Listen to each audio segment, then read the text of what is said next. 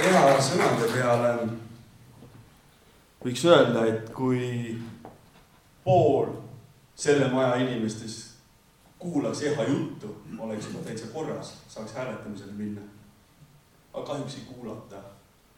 EHA sõnade järel sobib väga hästi üks ütlus, mille ma ütlesin ühele Eesti Vabariigi ministrile. Ma olen juba päris vihane. Ja ärge arvake, et tänane päev on juhuslik. Ei. Me oleme Riigikogus sees, mitte ees enam. Mitu inimest siin on? Me võiksime vabalt tõusta püsti ja kõndida siin majas ringi. Taburettidest omale relvad teha. Ja võiks õnne, aga ei tee. Sest on koostöö aeg. Protestide aeg oli alguses, siis kui kogunes Keskkonnaministeeriumi ees. Siis olid protestid. Aga millest tulevad protestid? Protestid tulevad vihast. Millest tuleb viha? Viha tuleb ängist. Millest tuleb äng? Inimesed saavad aru.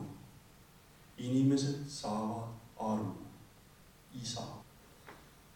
Inimesed saavad aru, et midagi on nässus loodusega. Et mingi jama on. Sest miks nad saavad aru? Sest nad on elus. Teate, te kõik olete elus. Ja kuna te olete elus, siis te olete ka looduse osa. Te olete päriselt looduse osa. Elus loodus. Kõnnite ringi. Ja teie kaudu kõneleb kogu maailma elus osa.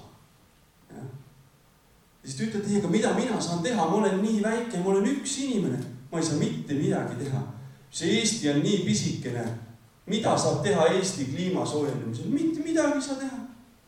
Tegelikult saab küll. Üks inimene võib luua mõtte ja võib selle mõtte edasi anda. Ma räägin teile pärast sellest loo. Aga jah, me võiksime teha taburettidest relvad ja valutada selle mõisa siin ära. Või vähemalt tule otsa panna. Sest me oleme siin sees, nii nagu vanasti tehti. Me oleme tsiviliseeritud, me ei tee sellist nagu enam.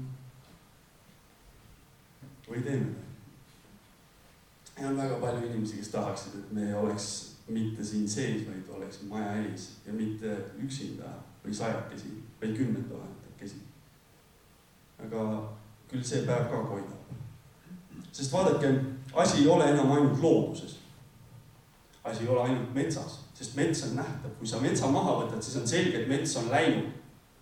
Aga eestlase elutunnetus on maastikus, on kuskil seal rabade ja puude vahel. Ja kui sa võtad need puud sealt ära, siis on selge, et midagi on nässus. Ma olen ise tundnud seda, kus ma olen enda metsast mõnesaja meetri kaugusel ja vahepeal on olnud lageraie ja ma ei saa aru, kus ma olen. Ei saa aru, kus sa oled. Sa oled enda kodu nurga taga, sa ei saa aru, kus sa oled. Täitsa jabur on. Ja see on hirm. See on hirm ja hirm tekitab viha. Ja terve Eesti on selliseks tehtud, lagedaks raiutud. Ja siis tulevad mingid vennikesed ja ütlevad, kas te ei saa aru, see on majanduskasv. Kohe Eesti riik kukub kokku, kui me ei jätka intensiivset metsandust. Need samad tüübid saavad enda erakonnakaaslastelt toetusi. Riigi raha eest maksame me neile peale. Need samad ettevõtted, kes saastavad Eesti riiki ja hävitavad meie metsi ja meie kultuuri, me maksame neile peale Eesti rahvana. Ja meil rahvana läheb väga hästi. Meil Eesti Vabariigina läheb mega hästi. Meil on majanduskasvu niimoodi, et mühiseb. Meil on pappi nii laialt, igaüks võib minna koju sooja vette. Võite minna Selverist ostama nagu kartulisalatit või midagi.